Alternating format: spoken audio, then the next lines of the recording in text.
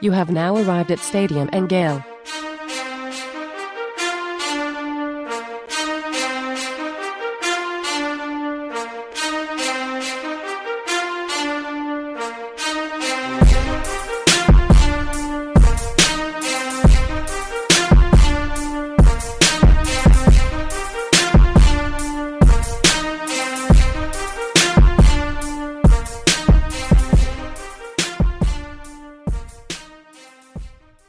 Boys and girls, ladies and gents, welcome to another episode of Stadium and Gale. It's Uncle Silk. It's your boy, 35, the All-American. And Dan.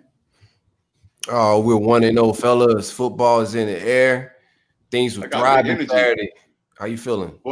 Boys exceeded expectations. I was talking about 40 burgers and shit. I don't know. We gotta make a new slogan for the 50 points. We're gonna get into. I'm pretty sure we all was impressed. I was super impressed with. How was y'all weekend?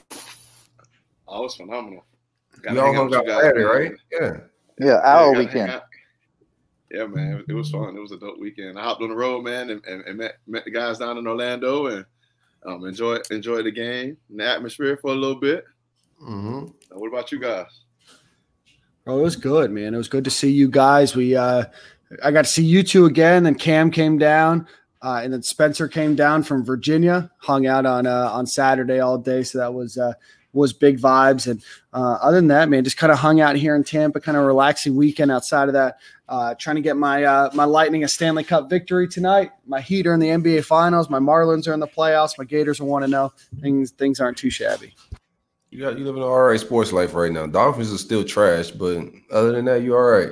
That's right. They did pull a victory over your Jaguars, I believe, on Thursday. Part-time Raven fan right now. Oh, very good. I don't know if I'm on your schedule. We'll figure that out later. Yeah. I mean, we always together, man. I appreciate y'all boys for pulling up and hanging out. It was dope to be with the whole crew from Spencer, Cam, y'all boys. We got to flick it up. We ain't do the final pictures that we wanted to do. Dan got out of there quick. I don't know what happened. I had to come back to Tampa. I thought that the Lightning were going to pull off the Stanley Cup on Saturday night. So yeah, literally just told you, bro. Like, Dan, we about to go flick it up in the Bay. You're like, okay, cool, and then you left. Yeah. Well, see you later. Yeah. There'll be more times, boys. I'm gonna swing over there probably 3, 4, 5 times this year. So already. Cool. Well, let's get the show started. We got a lot to talk about. So as always, this podcast is brought to you by our friends over the Thomas Firm. They handle all insurance claims for property damage to homes or businesses. Their lawyers have over 20 years of experience handling roof damage and leaks from storms, water damage, hail damage, hurricanes, sinkholes, and fires. They work all over the state of Florida, and no claim is too big or too small. So if you suspect that you have damage to your home, give the Thomas Firm a call for a free consultation to ensure your insurance company pays what you are owed for the complete repair of your home. No charge unless they recover what you're owed from the insurance company. Give them a call, 813-221-2525, or visit them at tntattorneys.com, and that's 813-221-2525. All right, boys, as always, let's talk a little bit about the national scene, and then we'll hop into to Gator news. National picture, big game in state. That definitely was a letdown, was that FSU Miami game. FSU absolutely trounced, Miami absolutely trounced FSU 52-10 in a game that was probably not even as close as that. FSU now has scored the least number of points to their first 2 opening games since 1976. They're 0-2 right now, and probably well on their way to maybe a 2-8 season. Were you guys able to catch that game at all? Yeah, I caught the second half of it, and it was just, it was awful. Florida State really just got boat raced, and it wasn't even close from the beginning. They went in there with no coach at that. I think Miami took advantage and just destroyed them all night. Yeah, Florida State's in serious trouble as a program. Like for real. I don't see this being a quick fix, man. If they don't change coaches, get somebody that can recruit and really get some players in, they're gonna dig a deeper hole, man. I think they're in a hole already, and that hole's gonna get deeper if somebody don't grow some balls and fire Norvell.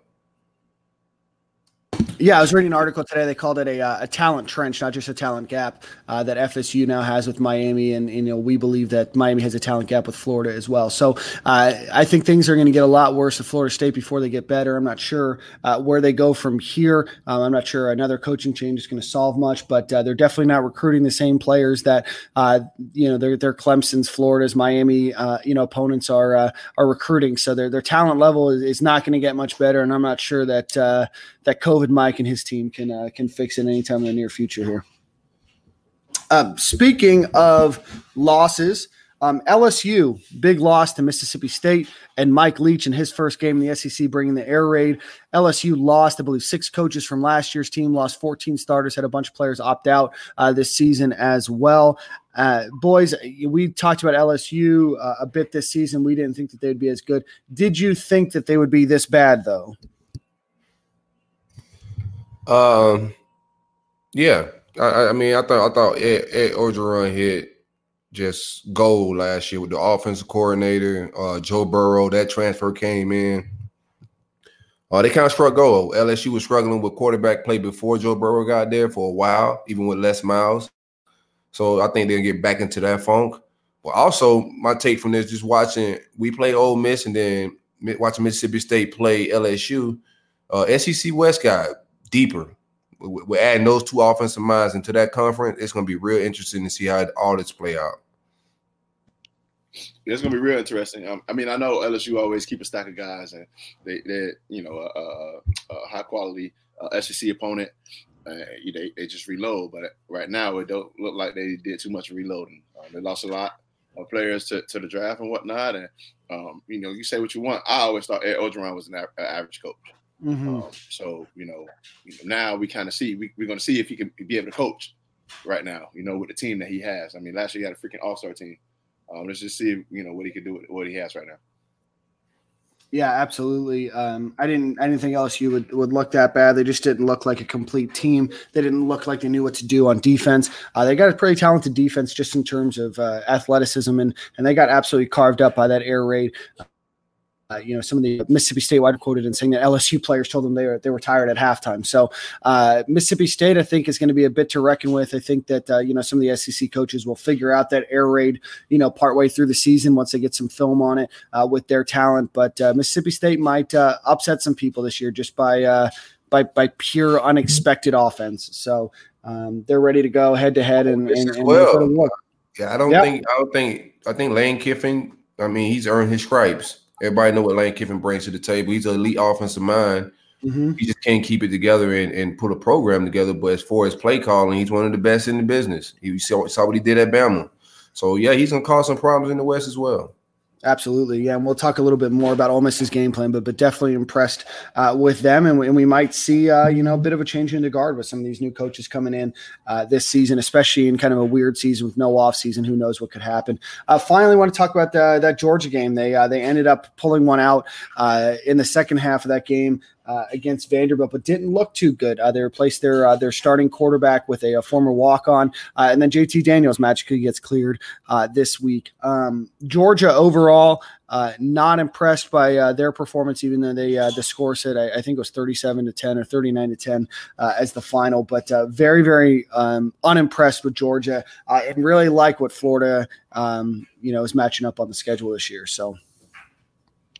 Yeah, I was definitely not impressed with Georgia. I didn't catch the second part of that game, but I think I tweeted and said I thought that the Braves was playing. I think the score was 7-5 at halftime. So yep. A little bit unorthodox to see what they had going on offense. I mean, we're not really quarterbacks weren't making too many plays, and offense was sputtering a lot.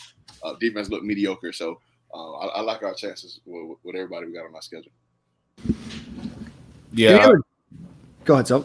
Yeah, I wasn't impressed with Georgia at all.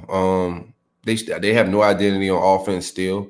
They kind of sputtered their way through last year and got by off of just talent. But yesterday, it didn't look good, man. I like our chances. There should be no excuse for us not to win the East this year. Just off of watching everybody that I saw on our schedule play.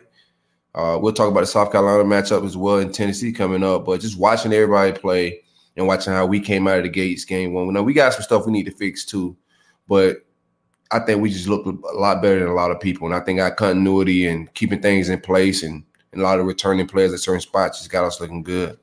Absolutely. And we're going to obviously talk a lot more about the Florida game here in a second, but I think we all three of us talked about it, going into this season, continuity was going to be huge. George was replacing, their offensive coordinator. They struggled on offense. LSU was replacing a bunch. They struggled, kind of all across the board. This season I think was either about continuity or creativity. And I don't think that Ed Orgeron or Kirby Smart are creative compared to Mike Leach or Lane Kiffin. And we saw both of them really shine. So it'll be definitely an interesting year. And I'm looking forward to see what Florida is able to do for the rest of the season. So let's get into that talk, which I know everybody's super excited about. Gator Talk, as always, is brought to you by our friends over at Roof Soldier. Roof Soldier is a veteran-owned company that specializes in all aspects of residential and commercial roof replacement and repair. So whether you have experienced any recent roof leaks or damage or simply want to take advantage of having a free roof inspection, give them a call at 1-877-ROOFS FL. Again, that's 1-877-ROOFS-FL, or visit them at roofsoldier.com. No roof repair or replacement is too big or too small. All right, guys, let's get into the Florida game. Before we do that, I want to go over just a few facts, kind of stats, some dandy stats. We'll bring those back. We'll bring back dandy facts this week. Excited to share some of these because there's some record breakers in there. Florida's 8.7 yards per play set a Gators record against an SEC opponent. The Gators' 446 passing yards are the most that they've had in a game since Tim Tebow's final game against Cincinnati in 2009. Kyle Trask now has the career completion rate. He's ranked number one of all Florida quarterbacks of all time with at least 100 passes. He's at 67.2%. Let's see what else. Kyle Trask, 9 for 13 for 155 yards with 3 touchdowns when Ole Miss blitzed him. And then let's see, 3 for 4 for 104 yards and 3 touchdowns for passes that were greater than 20 yards. So really, really impressive stuff by Kyle Trask. We'll get into some more stats that show the positive on some of the negative stuff, some of the negative stats there. Gene DeLance allowed 3 quarterback hurries, which were more than the rest of the offensive line combined. Stone Forsythe was the only one to allow a sack. Marco Wilson and Kyrie Elam allowed 9 for 14 passes for 199 yards and a touchdown, including 93 yards after the catch. They also finished the game with 22 missed tackles. So, boys, obviously a lot of positives, a few negatives. What are your thoughts from the game, Ahmad? Let's start with you. I think it was a real good effort by the guys. I mean, coming off of no spring ball, kind of an up in the air schedule. I think they went out and showed a lot of effort for it to be the first game. It's a lot of mistakes that we have to get fixed on offense and defense. I'll start with defense. We got to start making tackling a little bit better. I think that we're waiting on tackles a little bit. We got to start going downhill and going to hit the ball. I think I seen a play or two where David Reese hit the quarterback. And a quarterback, I think he got a couple yards on a run or whatnot. And I think we're gonna have similar stuff. So just speaking on let's speak on the tackling real quick. So we had the same tackling thing game 1 last year. I can't remember how many games it took us to kind of get it cleaned up. Yeah. But what do you think caused that? Is from a not physical camp or just we haven't played football for a while? Like what do you think? What do you contribute that to? So I think it all comes down to repetition, right? So the more reps you get, obviously with anything, you get better. And I think not having a spring practice where that's when you can actually be physical because you have it a little bit in camp, but you tone it down because you got a game. All right, you can't risk, you can't be in practice tackling people and stuff, and you got a game too as well. But you still rep it a little bit. I think it took probably about 2 or 3 games last year for us to kind of get in the mode to where we were really tackling people, man. But like I said, we got to go downhill, man. We got to put our face on people. Savage got us in the weight room for a reason, and we wear pads for a reason. So I don't understand why we're hesitant to come down and tackle and hit. You know what I'm saying? Dean was with all the smoke. I give it to Dean. Dean was with all the smoke as far as coming down and smacking people. Yeah, and Ventrell. That's what. Right, Ventrell too. Yeah, but like I said, we got to get more downhill, man, and also, man, on defense, man, the ball be in the air too much, man. We got to make plays on the ball in the secondary. There's no reason why who Gervon Dexter lead the team in interceptions. With one. What are we? Yeah, what are we doing? All right. So got to make plays on the ball. That ball in the air, it's ours. On offense, it just looks like we're out of position to make plays on said balls, right? It's never looked like we in position. We're always chasing or something. It's never like we're in position to just make a good play on the ball. It got to a point at one point that I almost panicked every time the ball was in the air. When that cameraman got to follow the ball in the air, I'm panicking because I don't know who gonna come down with it. I don't know if they're gonna be in the end zone wide open or what, bro. Yeah, when the camera pans out, it's not necessarily a good thing. Man, I will say this, and I know Dan Mullen said it, and we talked about it on this show. They only had two live practices with tackling. So since Virginia. So, Dan Mullen thought the offense would be ahead of the defense just because of that. The Navy head coach said it after their first game. I think that's something that we're seeing. I think we saw a lot of points put up this week. Not a lot of great defense played, across the SEC comparatively to what we're used to seeing. So I think with some repetition, like you said, Ahmad, I was a little disappointed that there was a lot of out of position type of stuff. It wasn't just missed tackles for making the wrong taking the wrong angle. It was a lot of they seemed to be out of position. The play that the guy scored a touchdown and it appeared to be on Kaiir. I have no idea what Steiner was doing there. I mean, he got caught up in a double move, but you just can't be out of position there. Like you got to look at it like this though. If Steiner was doing what he's supposed to do, Kaiir got to stay on top. If not, it kind of looked like Kaiir was supposed to stay outside and Steiner was supposed to be deep. Right. You see what I'm saying? And that's what happened with Terry with Hendo last year, and people thought that Hendo got burnt. Right. And that wasn't the case. Well, like I said, at halftime when we spoke, we don't all got to be on the right page, but we got to be on the same page. Right.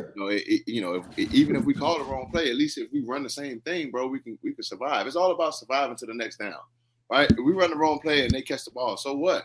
They got good players and they got a quarterback that's going to be able to handle getting the ball out and completing passes sometimes. But we got to get the ball on the ground because you never know what can happen the next play. Bottom line, like at this point in time, these guys are veteran guys, right? Our safeties aren't babies. Yeah. Like, there's no excuse to be standing in the backfield and getting cooked. Yeah. There's no excuse for that. There's a lot of football that been played back there, bro. Right. It's nobody that we put out there and like, oh, shoot. It's their first year. Maybe one or two, but shit, they're surrounded by guys who done played a lot of football. It's right. No for that. Outside of Rashard Torrance, and I don't really think anybody played a ton back in the backfield that wasn't already here for at least a season. I was disappointed in the safety play. Very disappointed. I thought that this would be the year for Donovan Steiner, and I know that we lost Sean Davis on the first drive, and I know that that's a huge game changer. But the fact that Florida didn't have much, I was kind of surprised Trey Dean didn't get more burn. To be honest with you, Ahmad, I thought that he played well when he was out there. Right. I think that's his position. So I was surprised. And I know that Florida was down Brad Stewart and 6, but I was expecting more out of Trey Dean, or definitely expecting some more rotation from that position at least. Right. They rotated a ton last year, so I would rather see that Saturday than anything, man. I thought Trey Dean looked good. The room, we was all watching the game together. And when he came down here and smacked the guy, and we thought it was a fumble at the time, that kind of set the tone. I was like, okay, now we see what the muscles been doing this offseason, Yeah. So I thought he should have played more. Everybody need to get better on the back end, right? But at least he's coming down here smacking something. I'm not even seeing the safeties fill in and smack nothing like that, man. So right. Yeah, I like the way that he played. Talk about the linebackers. I think that we were all talking about. We talked a little bit about it in our little halftime show. Ventrell Miller, who we'll talk about it here in a second, won the SEC Defensive Player of the Week. Thought he got a little caught up in pass coverage, but from a blitzing and from a run position, I thought Ventrell played really well. Was kind of surprised we didn't see more out of Tyron Hopper and some of the other linebackers that we were expecting. But what were your thoughts kind of in the middle there? Yeah, I watched I took a quick look at the snap counts, and we only played 2 backers the whole game. I think only Ventrell and Bernie played that back right. We got a little Diabate. Yeah, a little bit. They line Diabate up at middle linebacker? I think they line him up at weak side or at Buck. Well, okay. Yeah, I thought we would see more Hopper. And I think Ventura played very well. It's just like you said, he's not great with pass coverage. And I thought if we had some film on this team, I think Ventura would have been better if he could have prepared, because he's a guy that's going to have to prepare in the pass game, because he's not super athletic like that. He's not unathletic, but he's not a Hopper or a Diabate, one of those guys, or like a Bernie type. He's more of a traditional backer, but he came with some bad intentions and some violence, man. I enjoyed watching Ventura Miller play this weekend. Yeah, absolutely. No, I was very surprised. Not a ton of and we're going to talk about it a little bit. Just overall, not as much shifting out of players as I thought. And we can talk about the defensive line real quick. But the offensive line played the same 5 offensive linemen for the entire game outside of some of the punt and in kicking situations. But every single offensive possession that the Gators had, they played the same 5 offensive linemen. So kind of surprised with some of the lack of subbing in and out that we kind of expected at offensive line and linebacker, both areas that Florida does have some talent in, albeit young. Want to give a shout out to the young guy, Gervon Dexter, leads the team in interceptions, as Ahmad mentioned. Freshman played a hell of a role on that interception, got off his block and was able to have great awareness and get that interception. Just shout out to him. Brenton Cox, as advertised, huh? Yeah, Brenton Cox is the real deal. Definitely. Real deal. Man, I wonder. Did y'all see the actually went back into the play that he knocked down the pass and Dexter intercepted it? He jumped really, really high. Bro. High, bro. Yeah. I don't know if y'all understand. Y'all understand how high this man definitely. That ball he jumped up high as hell. He's one of those guys. He's a guy. For sure. I was wondering why Gervon Dexter started the first quarter. And I thought he got some production really pretty early, and then he kind of faded away. Slowed down, Did they not put him in as much, or what? No, they didn't play him nearly as much. He only had 12 total snaps in the game. Silk, you were right. Florida played the same 2 linebackers the entire game, except for LaCedric Brunson played 3 total snaps. But outside of that, no, nothing shows up on the stat line except for a tackle or a stop, and then obviously the interception for Gervon Dexter. So a little bit surprised that we didn't see him get more burn, but I thought from the line, I thought Zach Carter played well, Brenton Cox played well, Slayton was able to eat up the 2 guys in that nose tackle position. Marlon Dunlap got a lot more playing time than I thought that he would, and then Chris Bogle and Andrew Chatfield also got some burn as well. Surprised me with his burn. I didn't expect Chatfield to see the field. We talked about this a little in the off season. Yep. I didn't have him in that rotation to get on the field like that, man. So, and he got busy. He was productive. Yeah. Pro Football Focus ranked him as Florida's best pass rusher and the second best player on defense. So I know that those stats don't necessarily mean a ton for you guys and just overall, but Andrew Chatfield, big coming out day for him. Let's move to offense, because I know we got a lot to talk about this. Obviously, you can't really say enough about Florida. I think they punted just once in the game, but really looked positive in all facets of the game. Kyle Trask set the UF record. Had one of the highest offensive performances from a UF quarterback in their history. Is that about what you expected from Kyle Trask? Did he impress you more, or is that just about what you guys thought out of him? Yeah, man. I had us about 700. Huh? Yeah, I think you said 700. I think I had something crazy like 700 total yards or something ridiculous, man. So I expected like some big numbers. He definitely looked good back there. I mean, I was impressed a little bit, man, with some of the pass blocking as well, man. He had a little bit of time back there sometime to complete some of those third and mid down situations. Right. Those are some of the kind of the times where he liked to hold the ball a little bit more, I saw him get the ball out of his hand a little bit more and better this year in game 1. Hopefully he continues to do that and not let the defenders come swipe the ball out of his hands this year. Yeah, I thought that he played really, really well. 11 players caught passes from him. Kyle Pitts obviously being his number 1 target, who had 8 catches. 4 of them were for first downs and 4 of them were for touchdowns. Ties the SEC record for most touchdowns in their SEC opener was 6 with Joe Burrow from last season. So all in all, very, very impressive by Kyle about what we thought. Don't want to spend too much time on him. Was named the Reese's Senior Bowl Player of the Week on offense. College Football Performance Awards named him the National Performer of the Week for Week 4. So all in all, just shout out to Kyle Trask. Let's talk about the run game, guys. Naquan Wright, Malik Davis, and Dameon Pierce all got quite a bit of burn back there. Were you impressed by anybody in particular, or did they all kind of bring different things to the table and all of them impress you in different ways? Or I feel like all of them impressed me, in different ways. I like Naquan back there. He looks like he was a little bit slimmer than last year. Looked like he moving a little bit quicker, turning up the field and lateral movement a little bit quicker. Malik showed a little bit of toughness. He was putting his head down and getting between the tackles and whatnot. And Pierce, I seen him hit the sideline a time or two and looked like he's speedy and strong running the ball. So I'm excited to see this rotation, man. I was a little bit surprised to see no Lingard, but hey, maybe he won't perform in the practice and whatnot, or whatever it is. So, but again, I was excited to see the 3 that we had, and I'm excited to see what they got in the future. Yeah, I think Florida has a tell. I think when Naquan Wright's going to be out there, either they're going to get him the ball or he's going to be in pass rush. I mean, he was out there for more pass rush, more passing plays and out there for pass blocking than any other running back that Florida has. I don't know if that's a little bit of a tell or if that's just a coincidence, but I thought all of them played well. I thought that Naquan Wright outside of Kadarius Toney probably had the juke of the game there when he got when he caught that pass from Kyle Trask. But all in all, very, very impressive group. I think as long as Florida's offensive line can continue to block well, and I want to get your guys' thoughts. Maybe we can talk about that next on the offensive line. Talk about running game a little bit. I was shocked that Malik Davis got the most carries.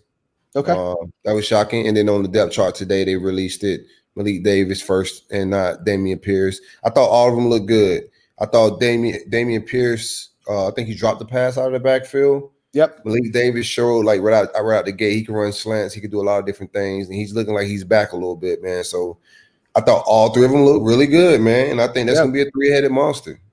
Absolutely. I was talking to Larion, who's an FSU fan, a Miami fan, who was there this weekend. And he said he doesn't see, and maybe he has some salt in his wounds about Lorenzo Lingard transferring, but he doesn't necessarily see how Lorenzo Lingard gets on the field. And after watching that, Lorenzo Lingard, might get on the field a little bit this season, but I think I'm pretty confident in Florida's ability to have that 3-headed running back situation going on back there. I think Florida has a ton of weapons in the running back room, and I think they all bring something a little bit different to the table.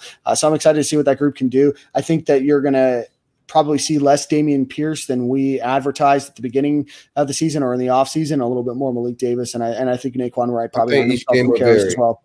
I think with Malik and Dameon Pierce, each game will vary. I think it's going to be like a game plan type situation. Right. I think that was the game plan was to flank, do some more things in the pass game with the running back.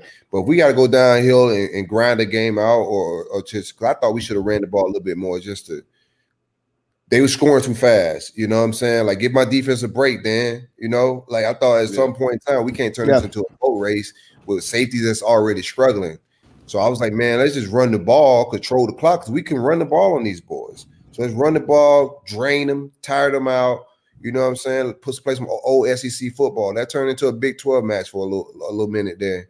So I think we want to see Dameon Pierce run down teams' throats more this fall. Yeah, no, I agree. I'm excited though. Like I said, your guy that's going to be in there for a lot more pass blocking was Naquan Wright. Was impressed with him and what he did. So excited to see what we're going to see out of that group. And Selga, I think you hit the nail on the head. I think it's going to depend on where Florida's at, what they've been able to predict, what kind of holes they see or potential gaps that they see in opponents' defenses. But I think all 3 bring something different to the table. So I'm excited to see what that group might be able to do. Offensive line, I thought played all right. Brett Hagee was named Offensive Lineman of the Week. He filled in at that center role, and I thought he did really well. And I thought that the left side of that line played really, really strong. I thought Stuart Reese looked okay. Playing his first game there at right guard. I thought he was a little bit slower than maybe some of the other offensive linemen that we have. Had a little bit of trouble at times protecting against some of the defensive line rush. And then Gene DeLance, guys, I hate calling people out by name, but that's a weak side that Florida has right now. And until Ethan White comes back, that's a liability back there.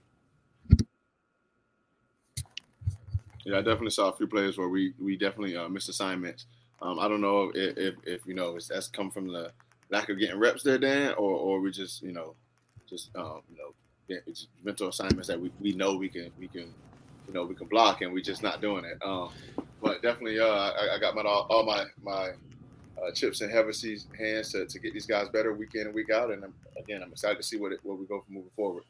Ethan White should be back when, Dan? When is he coming back? A couple weeks. Dan Mullen's keeping that one close to the chest. The ass off my football field. Ahmad, I agree. I mean, Gene DeLance has been in college for, I think this is his fourth year right now, fourth or fifth year right now. I'm just not seeing it. Pro Football Focus had him ranked as, Florida's, worst performer, worst starter, both on offense, in run blocking, and in pass blocking. I just don't think that Florida I don't think that Gene DeLance fits a role on Florida's offensive line. I'd rather just go at this point. The way he whiffs, give me a younger guy with just more talent. Right. It's nothing like disrespectful to him. I mean, you know what I'm saying? Like he's not putting himself. No, this isn't personal. Right. Not personal at all. But the way he whiffs, like that could be potentially dangerous, man. I just want to put somebody that at least is not going to whiff or look lost. Right. You talked about it before. I don't know if it's just I'm not an offensive line guru, so I don't know if I'm missing something, but it just looks like he's lost a lot.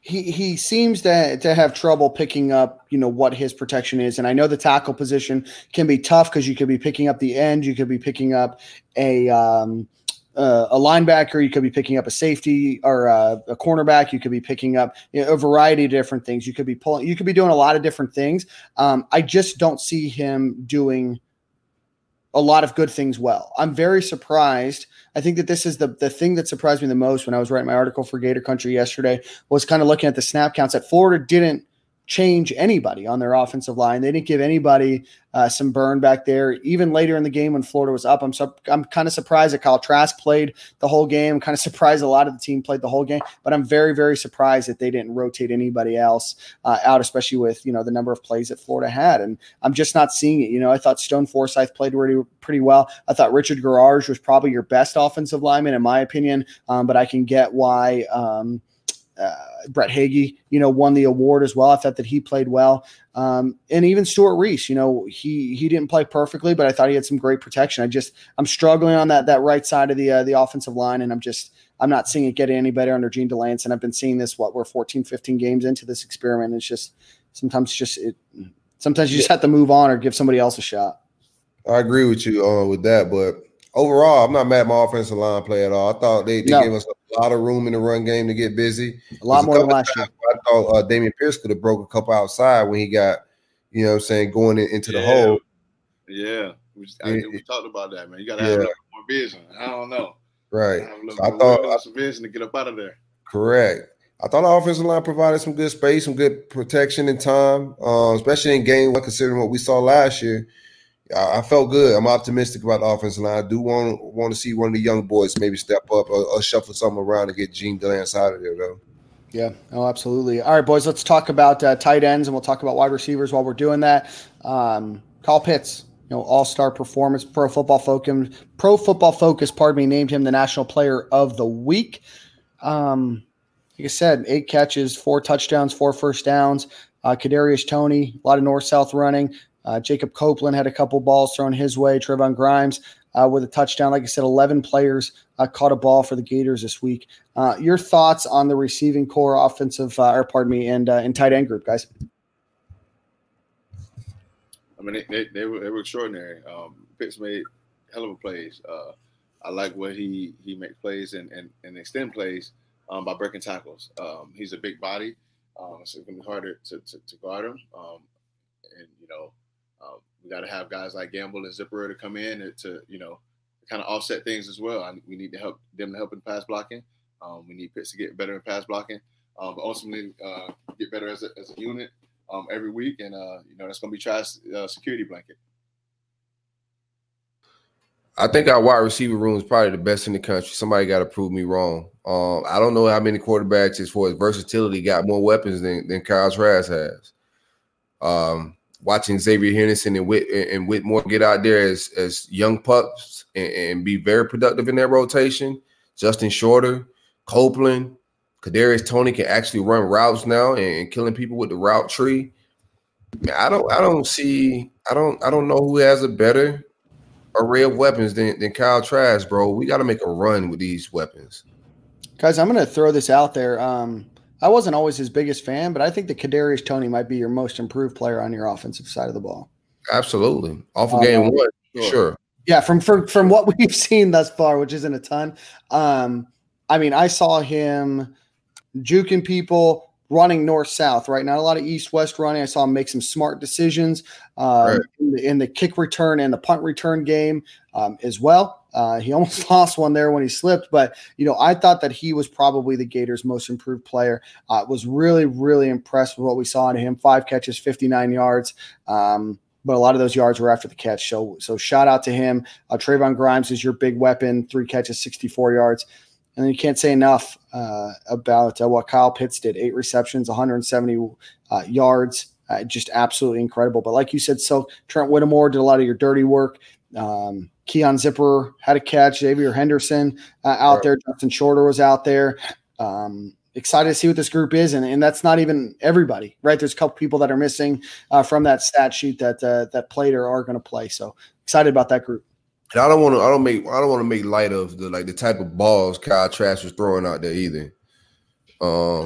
He catch a lot of flack for his arm strength and a lot of things, bro. He was throwing some big boy back shoulder throws. We went vertical a little bit. It looked a little different than last year. You know what I'm saying? He looked a lot more comfortable with that back shoulder throw too as well. He sure does. He's been practicing it, and a little bit better timing with the younger guys. I think he messed up one pass with Xavier Henderson on the back shoulder, but that's a young guy. They got to build that relationship, right? But we get that back shoulder throw, man. It's going to be dangerous for people. On passes that were more than 20 yards in the air, he was 4 for 5 for 126 yards, 4 touchdowns, and had like 157 NFL QB rating, right? So about as perfect as you can be on passes that were over 20. And we talked about it. Arm accuracy was never the concern. It was always arm strength. And so the ability to do that, Florida has a lot of players that have the ability to not only get downfield quickly to be able to hit that ball, but have the ability to make a lot of players miss after that. So as long as Kyle Trask can be, perform similarly to what he did, Florida's going to put up, 35, 42 points every game. There's not a defense that concerns me except for maybe Georgia that could hinder Florida's ability to put up, 35 plus points a game. Yeah, Georgia's better get ready to get in the shootout. But Kyle got to be in the Heisman race at this point. I've seen him on several watch lists. If he's not on the watch list, that person's probably drunk, man. So we got a guy that's going to be in the thick of this thing throughout the season if he stays healthy and everything keeps going right, man. So it's another thing to cheer for, bro. When we back in the Heisman running and we're back in the playoff talk and we got spreads by 21 and 17 and crazy stuff like that, that's good vibes, man. I'm here for. Kyle Pitts might be in the Heisman race too if he's able to keep up some of his performance as well. I know a tight end has never won, and Kyle Pitts probably won't win. But at the end of the day, man, Kyle Pitts is as good as any player in the country right now. So to shout out to him. Let's go through it. Let's talk a little bit. If you're going to Emory. No, I wasn't, but we can. Yeah, before we get off quarterback, because I thought Emory came in. I thought on that first play, I was glad that Dan did give him a throwing play on the first play. Because everybody know he can run the ball. We want to see different stuff. He got hit. I was suspect on the throw before he got hit throwing it. It looked a little weird getting set up when they moved the pocket like that. I was like, what's going on here? But he threw that interception. The best thing I thought was when the next series started back, Dan Mullen threw him right back out there and let him get a couple more reps. Well, outside of that throw, I thought he looked good, man. He had some good runs, and he made another good throw to, I think, Trayvon Grimes, I believe it was. Yep. And he opens that team for running. No matter what, you have to prepare for him to run. He could throw the ball 40 times in a row in a game. You still have to prepare that Emory Jones can take off and run. And he opened up some holes when he was out there for the running back. I think that he has a role. I still am going to stick by my preseason prediction that he only gets about maybe 10, 12% of the snaps this year just because I think Kyle Trask is going to, earn those, meaningful game snaps. But I thought when he was out there, it was a good change of pace, and I think that Dan Mullen's going to use him no matter how well Kyle Trask is doing this year. Right. Again, that's going to be a game plan type deal. Depending on who we playing and how they play defense and whatnot is definitely going to depend on, how many minutes he get or plays he get in the game. And got some. Oh, go ahead. Go ahead. I'm sorry, bro. Go ahead. No, I was saying he definitely came in and got some good runs in, man, and definitely moved the chains. And we all excited for him to come in and run, but ultimately we're gonna need him to pass for us to be successful.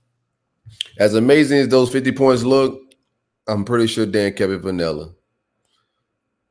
Yeah, there wasn't a lot of trickery. There wasn't a lot of outside. Florida didn't really need to do much against Ole Miss's defense to put up the 51 points. I still think that there's a lot more that we see out of Emory Jones and out of a lot of the talent that Florida has, especially speed with Copeland and Kadarius Toney and Xavier Henderson and the rest of the gang. So, guys, I'm excited to see it. Before we get into kind of players of the game, a couple other stats for you. Gators had 32 first downs in this game. It's the fourth time they've done that under Dan Mullen. Previously did it just 3 times between 2009 and 2017. One of the other things that I wanted to highlight, I looked up this one. Florida only had 4 penalties in the game. They've gone 21 straight games with less than 10 penalties in a game, which I think is incredible. I think when you watched Muschamp football, when you watch McElwain football, Florida was plagued by penalties. I think coming off of not playing for 9 months with no real spring practice, not a ton of fall and summer practice, to be able to come out there and only have 4 penalties is pretty impressive. And I also want to give a shout out to Evan McPherson, went 3 for 3 with kicks. I think he had a 52-yarder in this game, now 37-41 in his career, and is officially the most accurate kicker in Florida Gators history in both field goals and extra point success. So with all that being said, let's do an offensive player and a defensive player of the game. Silk, we'll start with you. Shout out to Nick Delatorre Hive and McPherson, man. Hey, that's a big boy kick. Yeah, that was a big boy kick. And he had some extra yards on that too. Definitely. Yeah, we had another first down on that, though. I think we can go from the 50, but some crazy. You feel me? I'm here for it. Shout out to Jacob Finn, too. I think he only had 1 punt, but it was a hell of a punt. And I know that Nick Delatorre was probably, 3 sheets to the wind when he saw that punt. So, no, I'm impressed by the kicker, man. It feels good to have a big leg back there. It sure does. All right, so give us your offensive player of the game and then maybe a defensive player of the game. Offensive player game, I mean, you go either Cal, right? Yeah. I mean, I'm going to go Kyle Trask, man. Okay. It's a lot of touchdowns. There's a lot of touchdowns. Shout out to Brian Johnson, first game calling the plays, sets SEC records, Did he officially call the plays or is he just OC? Do you know that? I don't know. No, I'm just making shit up. You know that. You're putting out crazy stuff on the air, man. Right, so everybody's involved in the play caller. Yeah. Hey, Dan Mullen said he called plays, so I said he called plays. There you go. There you go. He knows. What about on the defensive side of the ball? Defensive side of the ball, Ventrell Miller. It's easy. I could have went Brent Cox too, but I'm gonna go Ventrell. I think this week right here. I mean, yeah, you had a lot of guys, like I said, giving a lot of effort, but I think it's in black and white who the player of the game was on both sides of the ball.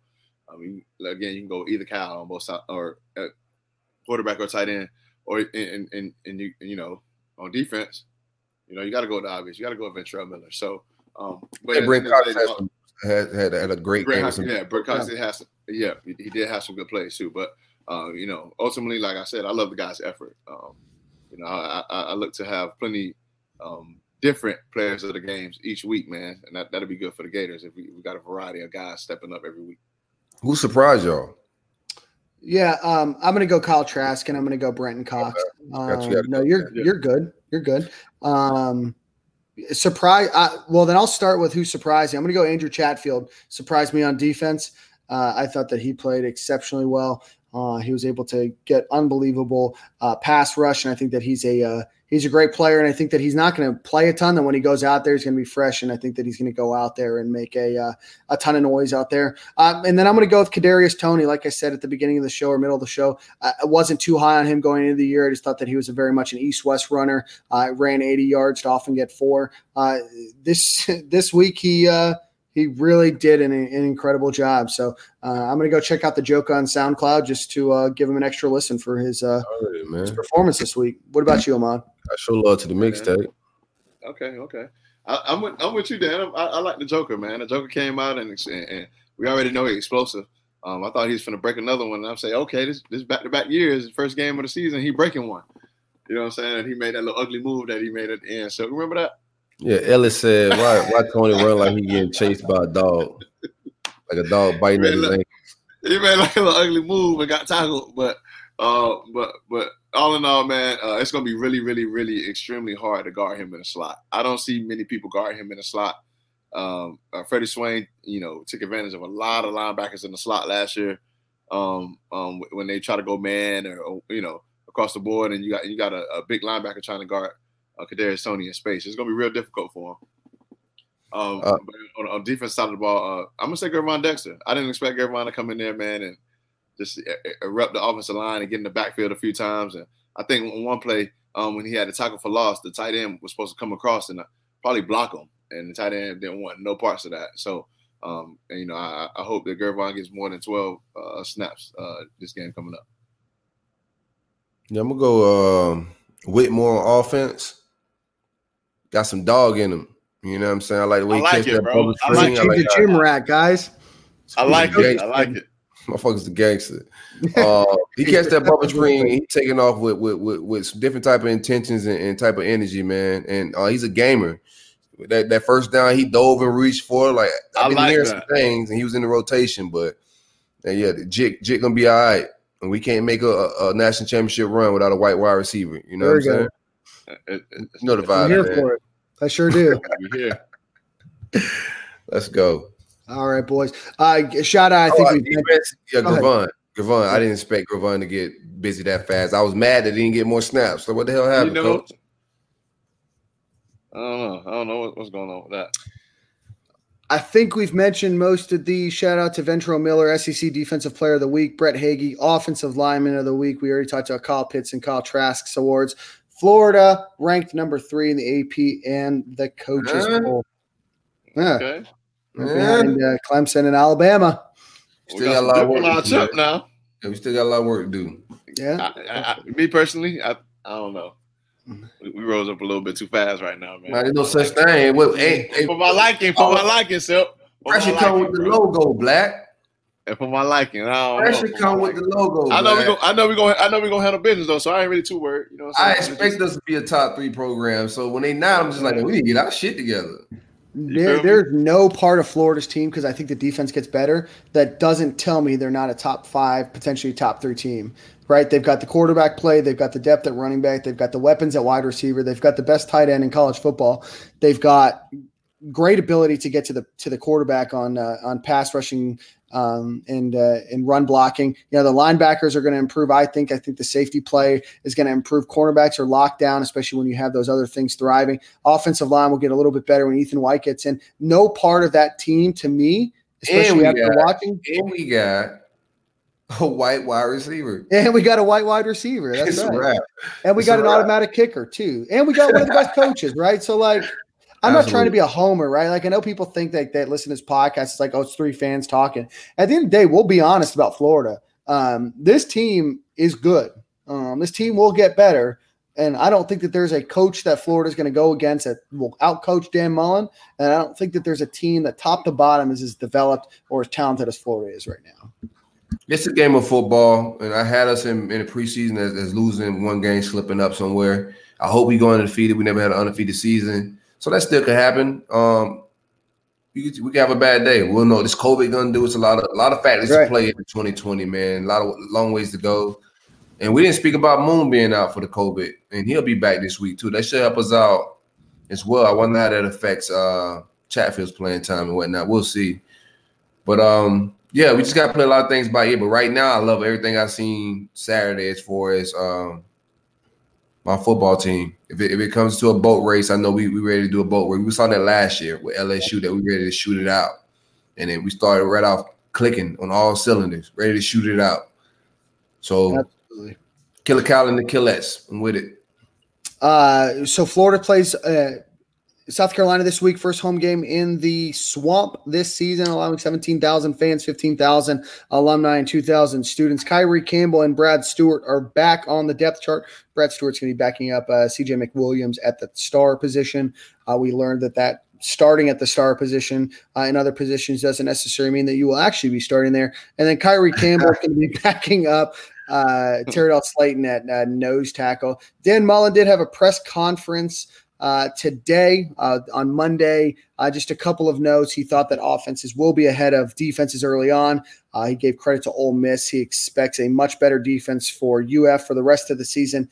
He thinks that the defensive struggles were due to, one, a good Ole Miss offense, which we agree is going to be a really solid group this year. 4 starters weren't playing and no spring practices.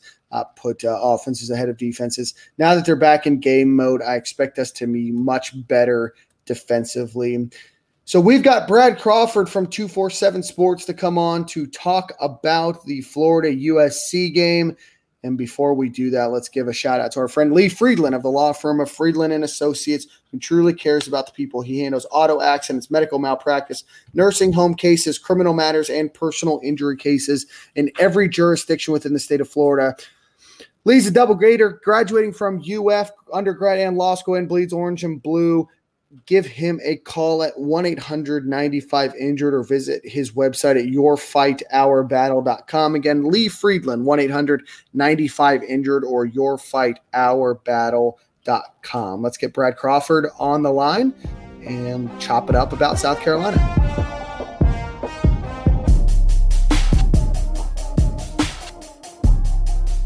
You have now arrived at Stadium and Gale. Join us for the first time on Stadium and Gale is National College Football analyst for 24/7 Sports, Brad Crawford, also noted beard aficionado. Very jealous. Brad, how are you doing this evening? Thank y'all for having me, man. It's good that we're talking about SEC football and not COVID-19. That's right, man. That's right. Brad, I want to talk to you a little bit about South Carolina. They were in a bit of a battle this past weekend against Tennessee. Talk to us about South Carolina, what we can expect about with Colin Hill. Anything changed with Mike Bobo and the offense of South Carolina? But talk to us a little bit about South Carolina and what Florida might be looking at. Yeah, this is Will Muschamp's 5th season, coming off his worst season in Columbia at 4-8. He's on his 3rd OC. I know Florida fans know a little bit about that during Muschamp's tenure. Just never could get the offense going in Gainesville, and it's kind of been the same issue, man, in Columbia during his tenure. He brought in Mike Bobo from Colorado State. Obviously, he's a balanced OC. SEC fans remember him from his Georgia tenure, spent a lot of time with Martin Rick, and mainly the thing coming into this season, especially last week's opener against Tennessee, was just trying to get the running backs more involved. South Carolina threw more passes than any team in the SEC last season, even Joe Burrow and LSU. Kind of surprising there for a 4-win team. So in the season opener, Gamecocks could not get anything going on the ground. I think they averaged 2.8 yards a carry. Colin Hill, Colorado State transfer, just like Bobo. He's a graduate guy. He's had 3 ACL surgeries on his right knee. That's his plant foot. And in the opener, he looked pretty good, threw for almost 300 yards. Did throw a pick 6. It was kind of on the wide receiver, but there was sort of a battle during fall camp between Colin Hill and Ryan Helinski, last year's freshman starter. And from what I've been told, all the guys on the staff and in Columbia, man, Muschamp likes Ryan Helinski. Mike Bobo likes Colin Hill. And Muschamp said, I'm giving the offense to Mike Bobo, so here it is. So, yeah, Tennessee won 31-27. Kind of a strange ending. 3 minutes left. Gamecocks facing a 4th down. That was awful. Awful. And, what are we doing, Brad? Man, my Gamecock Twitter lit up. Oh my God. Muschamp made a one possession game. Didn't make a lot of sense, but being conservative is him MO. He hasn't changed in a decade of being a head coach in the SEC. So, it came back to bite Carolina after, they forced a punt and the punt went off a guy's foot. So I wouldn't want for the Gamecocks, and now they come into Gainesville as a 20-point dog. That's about where my numbers have it. Florida's pretty much better at every position, in my opinion. And of the 4 times that Muschamp has faced Florida at South Carolina, I would say that this is probably his least talented team. Interesting. Talk to us about defense. Obviously, with Will Muschamp, you can always expect pretty good defensive performance. Led up 394 yards, 261 through the air, 133 rushing. Obviously, ended up giving up 31 points. But what is that defense? Who should Florida be looking at on that defensive side of the ball? Yeah, South Carolina has two potential first rounders on that defense, and that's J.C. Horn at one of the cornerback spots and Israel Mukuamu at the other one. Izzy got hurt the other night, had a growing pull in the first quarter. He's kind of day-to-day. Muschamp says he will play against Florida. So South Carolina is really strong at the two cornerback spots, probably their best position group on defense. At both the safety spots, they're pretty weak. Gave up a few big plays on Saturday night against Tennessee. Linebackers could be better, and the defensive front four, Muschamp's pretty happy about. Zach Pickens, a former 5-star, we had him. I think he was a composite 5 for us at 24/7 Sports last year. He's a sophomore now. He's now kind of a spot starter at D tackle. And then Jordan Burch, he's a guy that every team in the SEC just about offered. He was a top 25 player, a defensive end type linebacker hybrid. He's playing the buck spot for South Carolina. He did not start against Tennessee, but he played a pretty good healthy amount of snaps, and I think he had a TFL. So Gamecocks aren't really star-driven on the defensive side of the ball, but they've got 3 or 4 guys who could give Florida's offense some issues.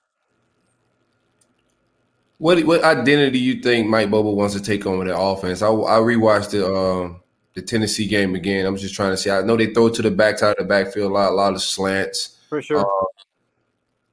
Do you think the quarterback struggles? I think he struggled a little bit throwing the ball downfield. What type of offense are they really trying to run there?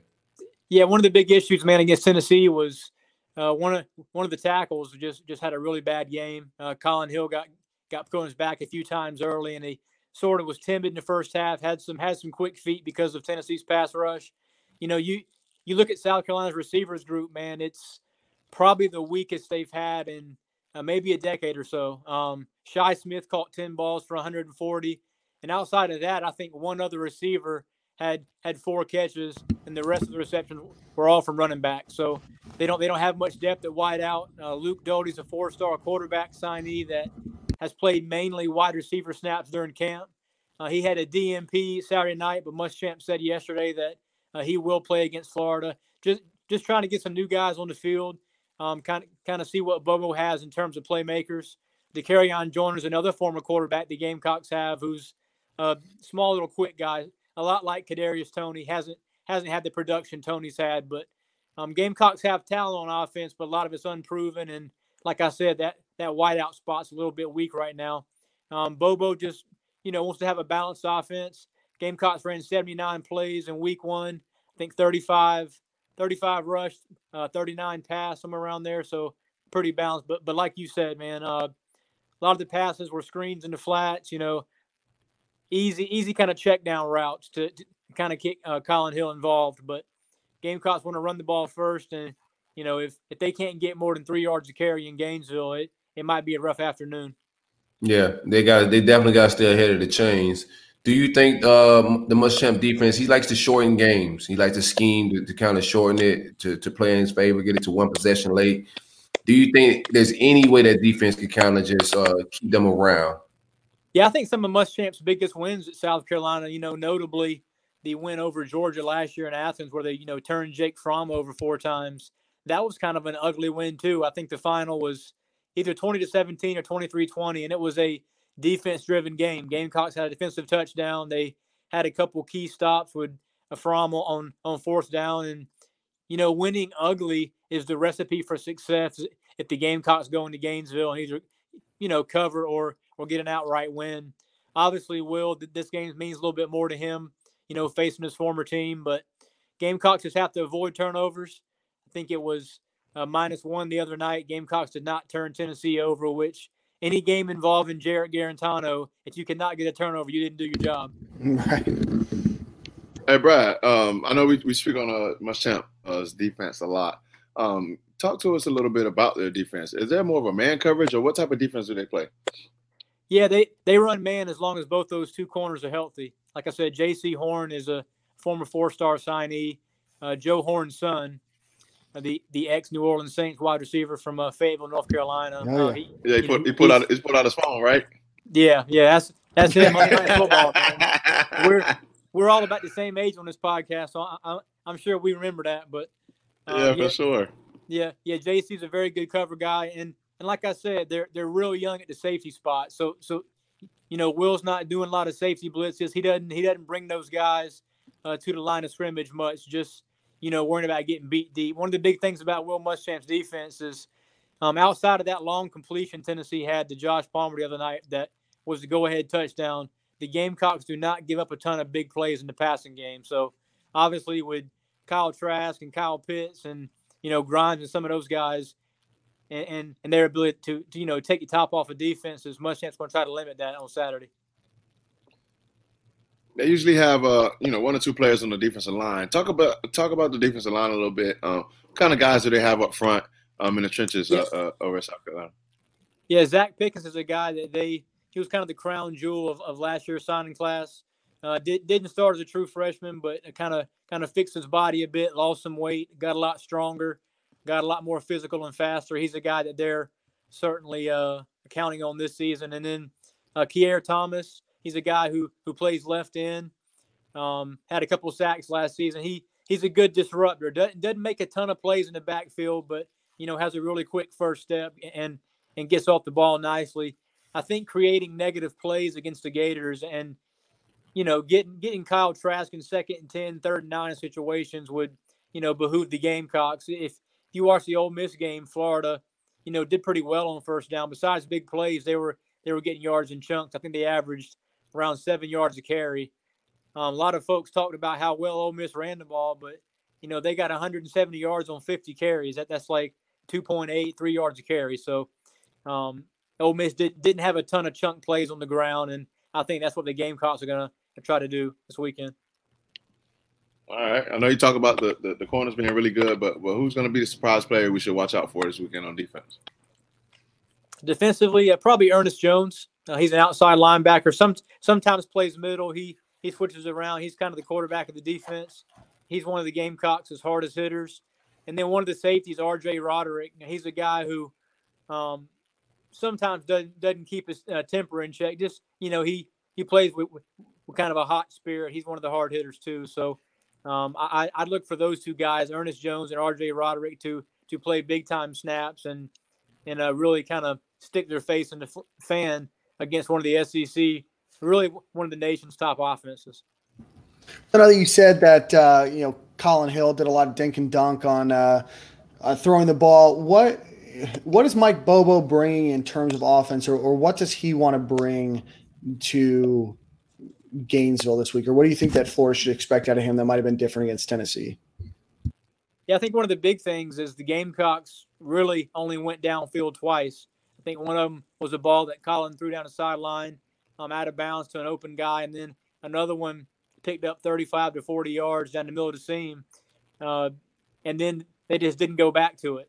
Muschamp said that South Carolina's wide receiver group could play better. I think you're going to kind of see some new faces there that did not play last week against Tennessee. Obviously, Shi Smith is the guy that Florida's going to key on defensively. Like I said, 10 catches, 140 yards, and he probably had 15 or 16 targets as well. So Florida knows where the Gamecocks' bread is buttered. I think in the first half you'll see Mike Bobo try to get Colin Hill throwing the ball downfield a little bit.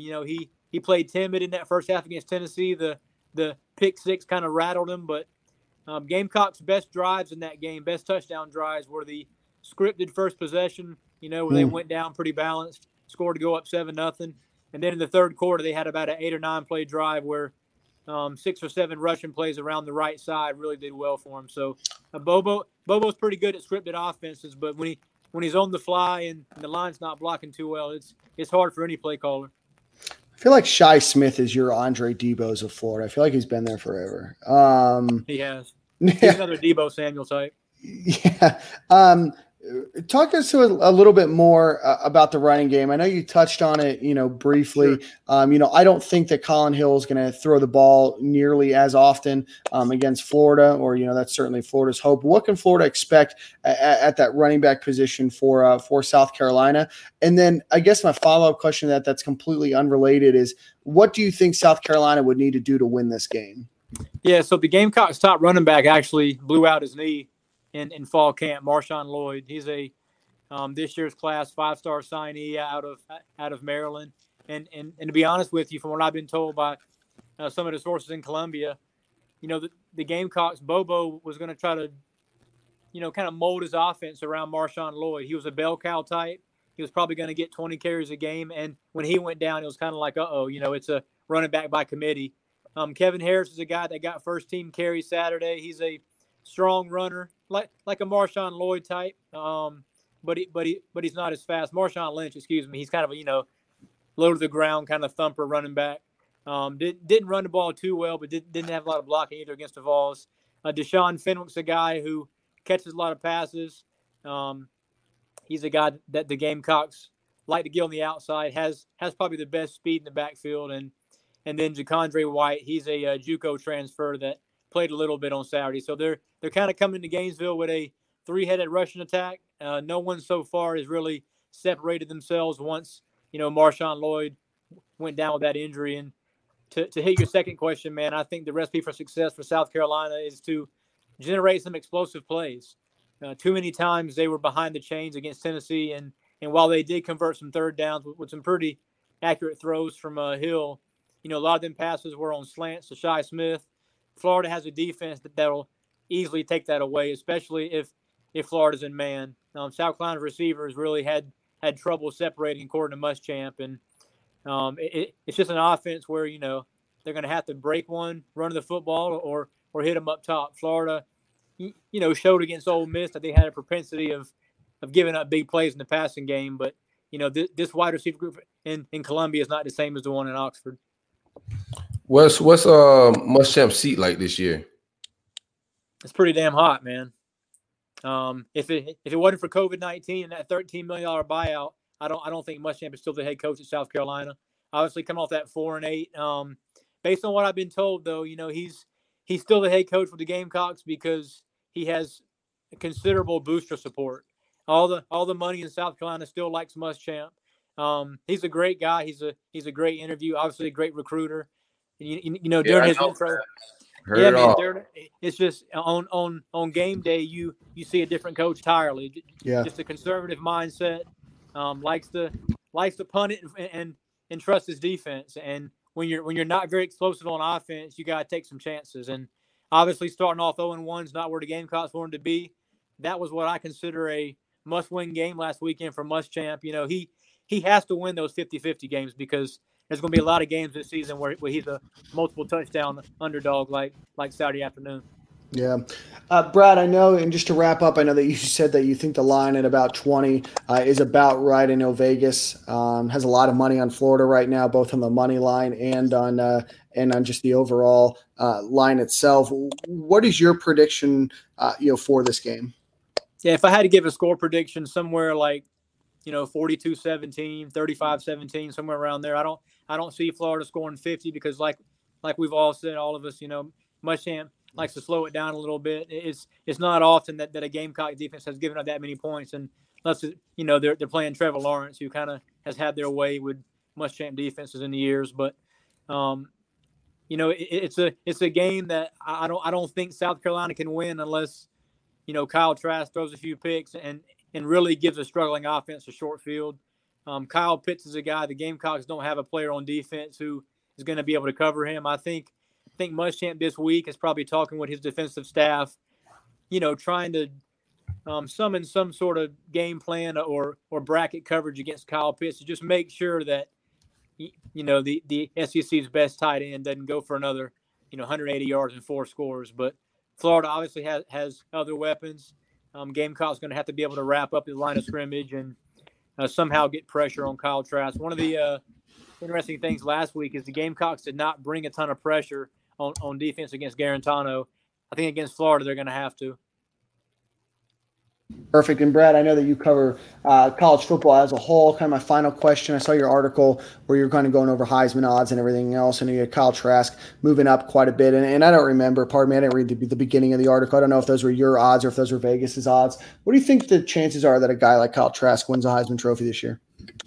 Yeah, man, Trask is a guy that back before spring practice started, I ranked number 1 in the SEC in terms of quarterbacks. I handle our weekly bowl projections at 24/7 Sports, and I've had Florida in the playoffs since January. I did not have the Gators winning the East. I thought their lone loss would be Georgia, and then they'd get in as an at-large, not having to play Alabama. I thought Georgia would lose 2 games, and that'd be Alabama regular season, and then Bama again in Atlanta. So I'm feeling a lot better about Florida as my Final Four pick after seeing week 1 with Georgia's quarterback, myriad of issues right now. So Kyle Trask is a guy, I think, that if he has a maybe 30 touchdown type season with a couple interceptions and maybe a few rushing touchdowns, if Florida stays in the top 5 all year, he's gonna be a finalist. But right now, he doesn't have the name recognition that Trevor Lawrence and Justin Fields is going to have. Those are 2 guys that he's got to beat out. I love it. Well, Brad, thanks so much for coming on. I really appreciate it. I want to maybe get you on in the future, talk a little bit more national picture. But thanks so much. Give a shout out to my boy Taylor Destin, who told me that I needed to reach out to you. He's been following you for a long time. He said since Saturday down south. So, Brad, tell everybody where they can find you on the internet, find you on social media. And thanks again for your time. Yeah, thanks a lot, guys, for having me. My Twitter is bcrawford247. Also have my own podcast. It's not college football. It's sneaker related. It's First in Line, Spotify and iTunes. I'm a big sneakerhead. Have been my whole life, so that's my hobbies. I'm gonna check that out. Definitely. Yeah, man. Thank you. Dope. I love it. Well, thanks so much, Brad, and we'll talk to you soon, my friend. Thanks, guys. Brad Crawford. Good, really good insight. Podcast about absolutely anything these days. Yeah, like literally. I love it, man. I love it. I want to know what they talk about on there. That's a lot of I feel like that's something Kev might be interested in, Yeah, I'm about to lob it to him. It sounds like his thing. Well, Silk, why don't we do a quick Brunt ad read and let's get to the South Carolina game and we'll start to close this out. South Carolina preview is brought to you by Brunt Insurance and Financial Services. Anything you need insured from the Panhandle to the Keys, hit my man Greg up. 954-589-2204. If you need home, you need auto, you need life insurance, you need financial services. Best customer service in the business, man. 954-589-2204. Big coverage. Perfect. Florida does enter this week, which is homecoming week for them, as I believe an 18.5-point favorite. Currently, Florida does look to probably and likely run away with this game as long as they put the team out there that we know that they have. So what are some give us a player of the week prediction for you. South Carolina player of the week prediction. Offensively, I'm gonna go Malik Davis. I think we get a little bit more busy on the ground this week. I want to go 2 parts. Either Malik Davis or because I think Damian Pierce had a crazy game on South Carolina last year. So we could get a revisit of that. But one of the running backs, I'm going to go Malik. What about you, Black? Okay. I'm looking at another Kadarius Toney outing, but either Kadarius Toney or Copeland. I think Copeland had a few big catches against those guys as well last year too. So I'll be on the lookout for Copeland. I think somebody need to tell Toney where to line up on punt return.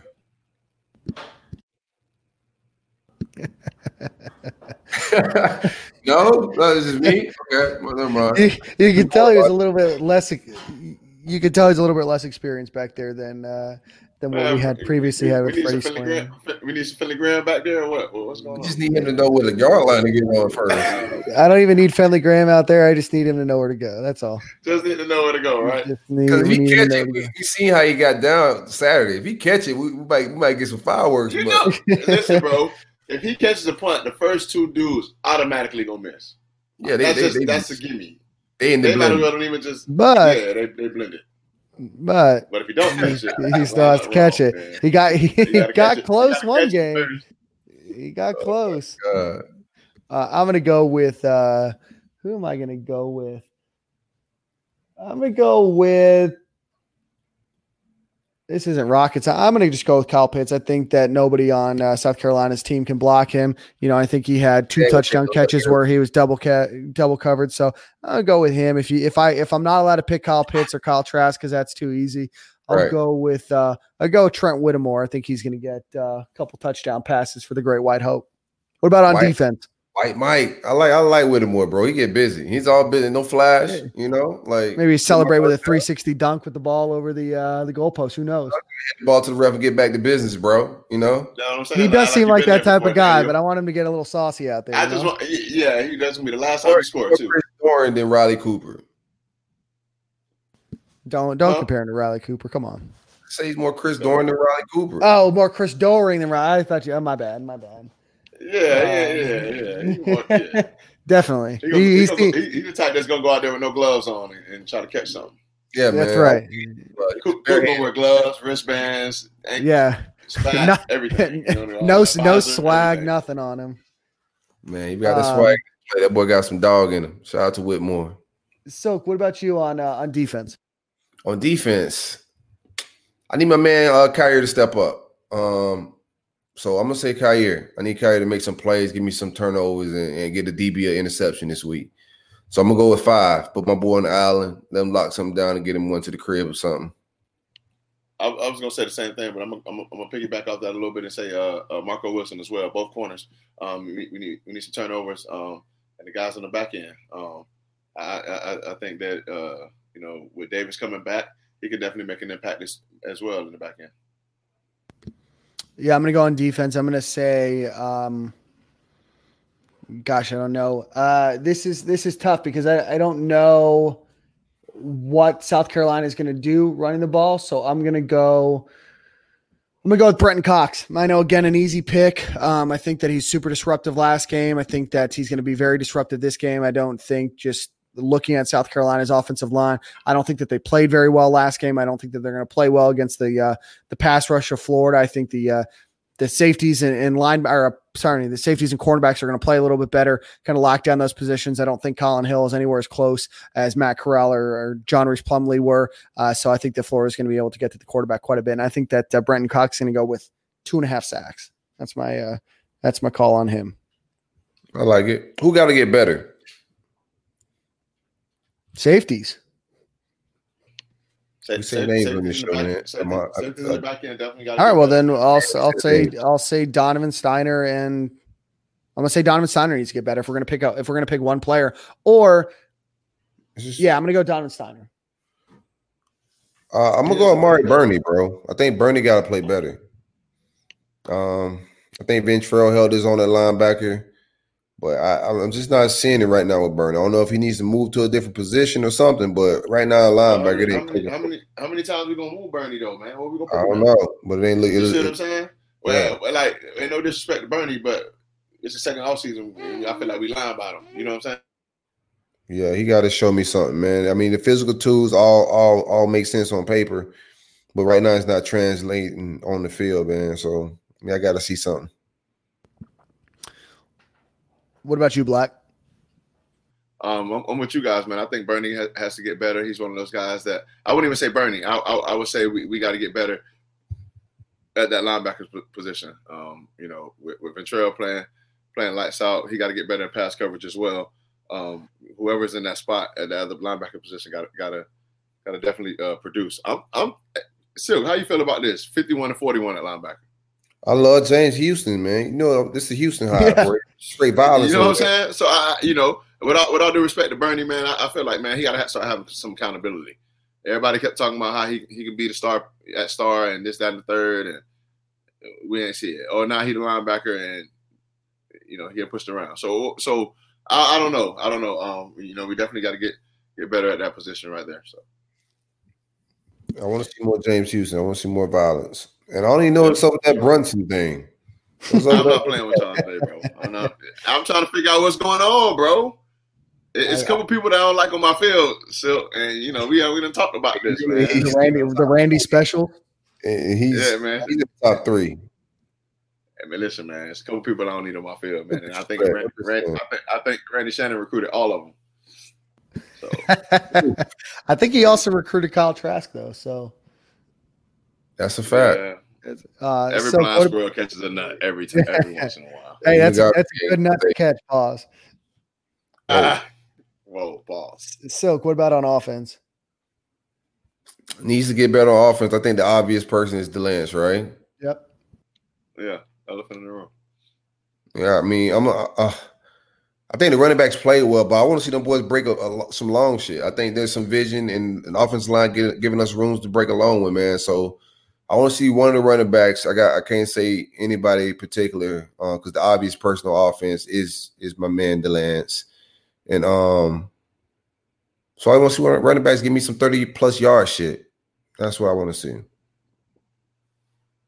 Some explosive in the run game. We've seen with the pass game. He's one of our best players, obviously. Not saying that he's not a bad player. Not saying he didn't play well on Saturday.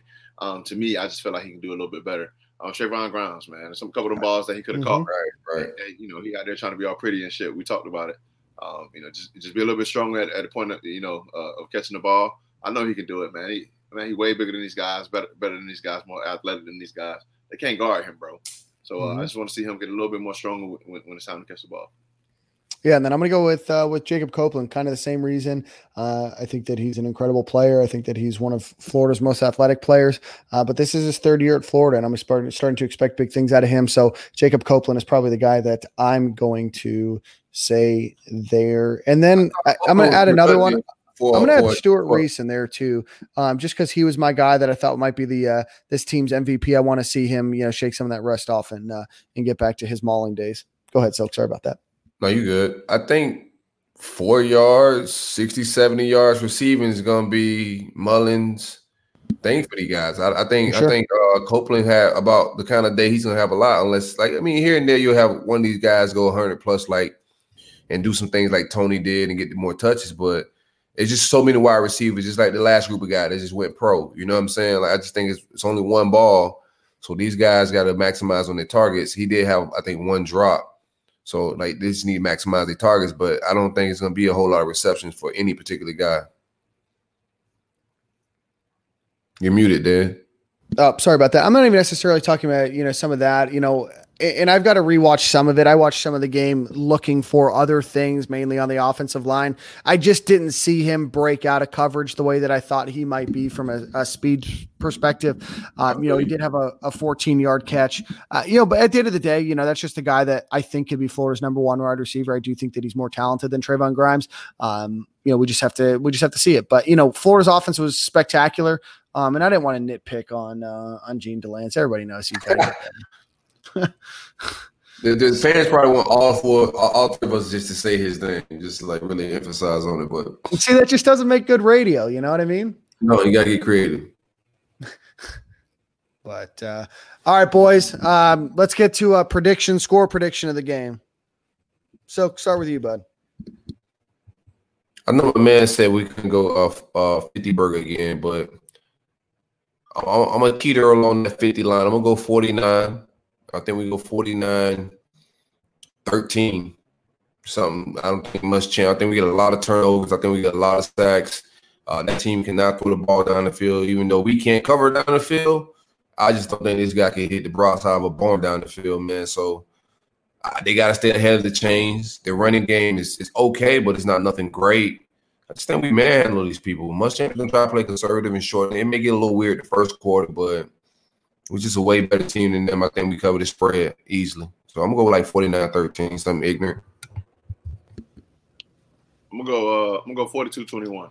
I know late in the game we like to give up a lot of underneath little passes and whatnot, man. And let the team, get down the field and get an easy little touchdown or something, man. So I give them 7 points off that, man, and basically giving up 14 points like Silk is.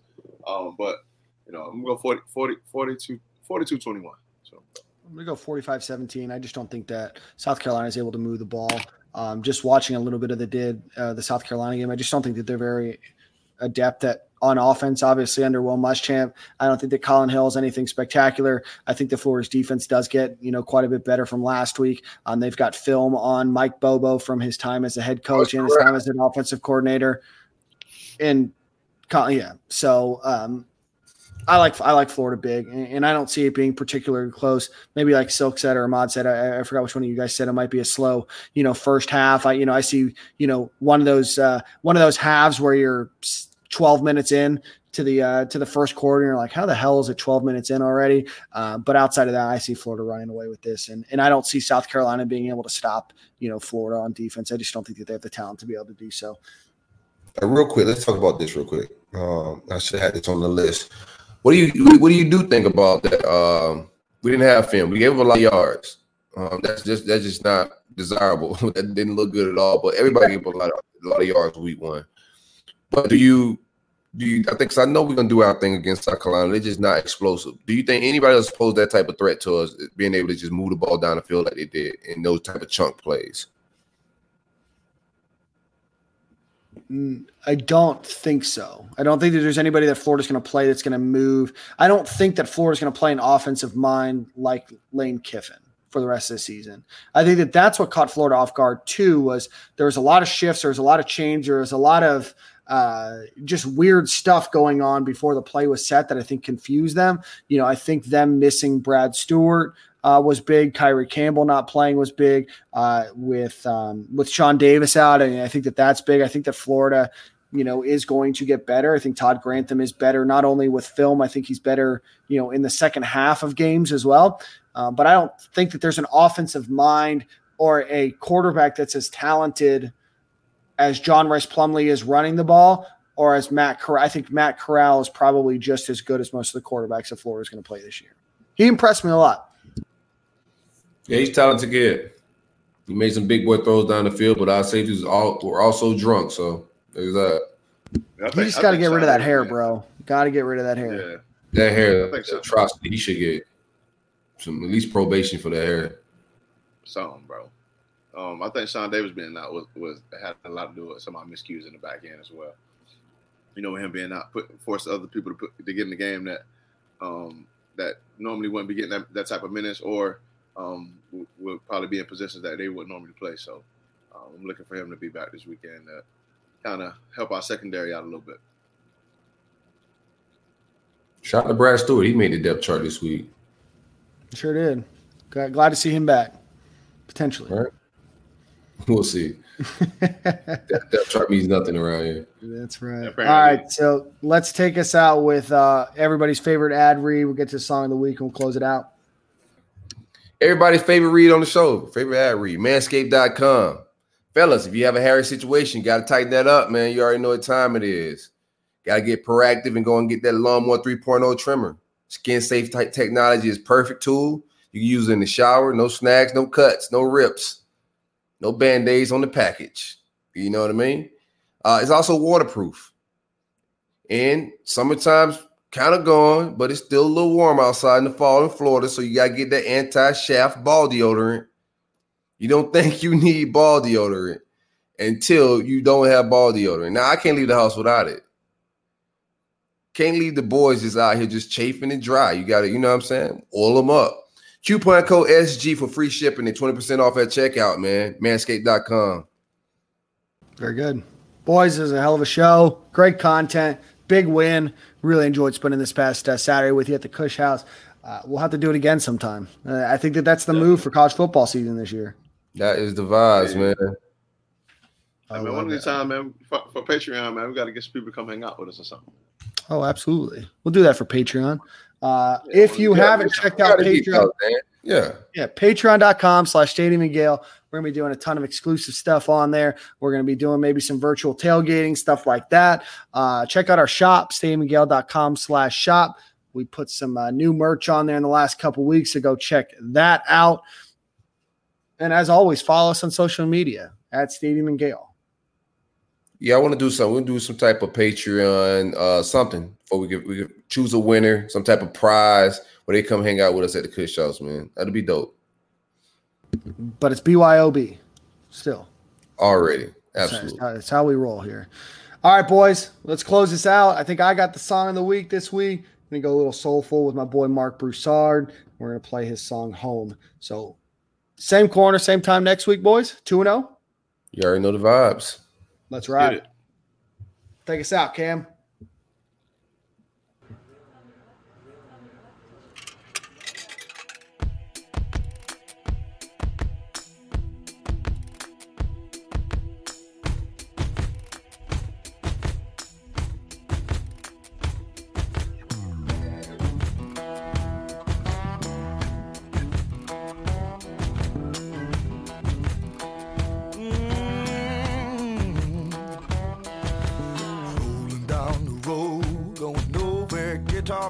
locked in a trunk. Somewhere around my mark of 112, Papa started humming the phone.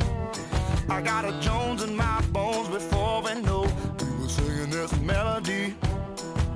Stopped the car, pulled out the guitar, halfway to New Orleans, said take me home, home, home. Take me home, home, home. Could feel the sun about to rise when I realized we had nothing to fear. It's just me and my daddy and a kid named Coke, making music that nobody would hear. And then the sun lit up and it split the night, spilling over our Jubilee. 10,000 cars by the side of the road, moving far as the eye can see. Said take me home.